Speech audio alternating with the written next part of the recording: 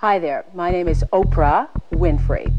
Oprah, spelled O-P-R-A-H, and if you noticed... It's 1983. A 29-year-old Baltimore TV host is angling for a job at WLS, a Chicago TV station. And this is her demo tape. And after being in Baltimore for 7 years, I'm ready to come to Chicago. Bye. She wants to be the new host of AM Chicago. That's the daytime talk show on WLS. But AM Chicago has problems. It's getting soundly beaten by a national competitor, Phil Donahue. You know, the guy with the silver hair, the glasses, the mic. He is the king of daytime, and he's been at it for over a decade. We were very different. Nobody's program on television at that time was doing this kind of material. The new boss at the TV station, his name is Dennis Swanson. He's just looking for someone different to host AM Chicago. I said to the people in the station, I said, look, you folks have always tried to find some male to beat Phil Donahue, and you're trying to out Donahue. Let's consider putting a female there and create a distinct alternative. So I said, let's bring this Oprah Winfrey in and do an audition. As I was landing in the city, flying in, this feeling came over me. And I remembered tearing up, like I'm going to be here. This is where I'm supposed to be. I'm sitting in my office watching this audition, and I'm thinking to myself, oh my goodness, Dennis, you can't be this lucky.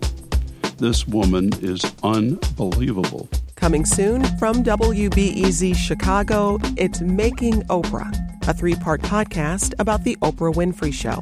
I'm your host, Jen White, and starting on November 10th, we're going to go deep. We're going to look at the behind-the-scenes story of a TV talk show that became more than a TV talk show.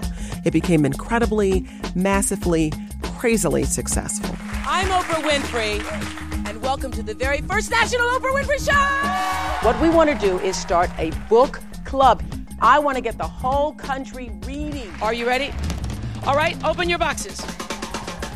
Open your boxes. 1, 2, 3. You get a call! You get a call! Every day for 25 years, Oprah spoke to millions of people, especially to women, in a way that was intimate and authentic and funny.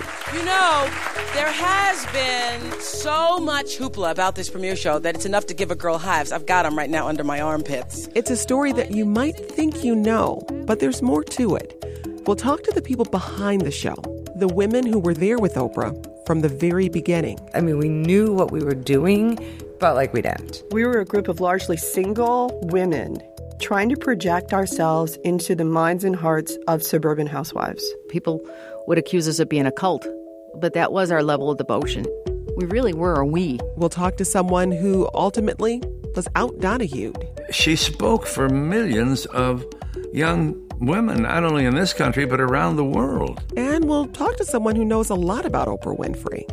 Oprah Winfrey. I've never talked about it before because I didn't want it to be misinterpreted. But since it's my own voice, there was no strategy, there was no plan, there was no formula. And I'd spent $40,000 on my entire living room furniture. It's like, oh my God, I have made it. I will not be used by anybody again for presenting darkness in the world. Because, people say, oh, if I could just affect one person. Well, I know that I affected millions.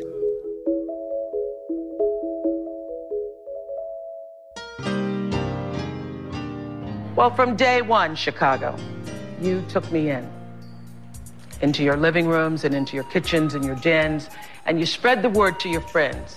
I heard you saying, have y'all seen that black girl on TV named Oprah?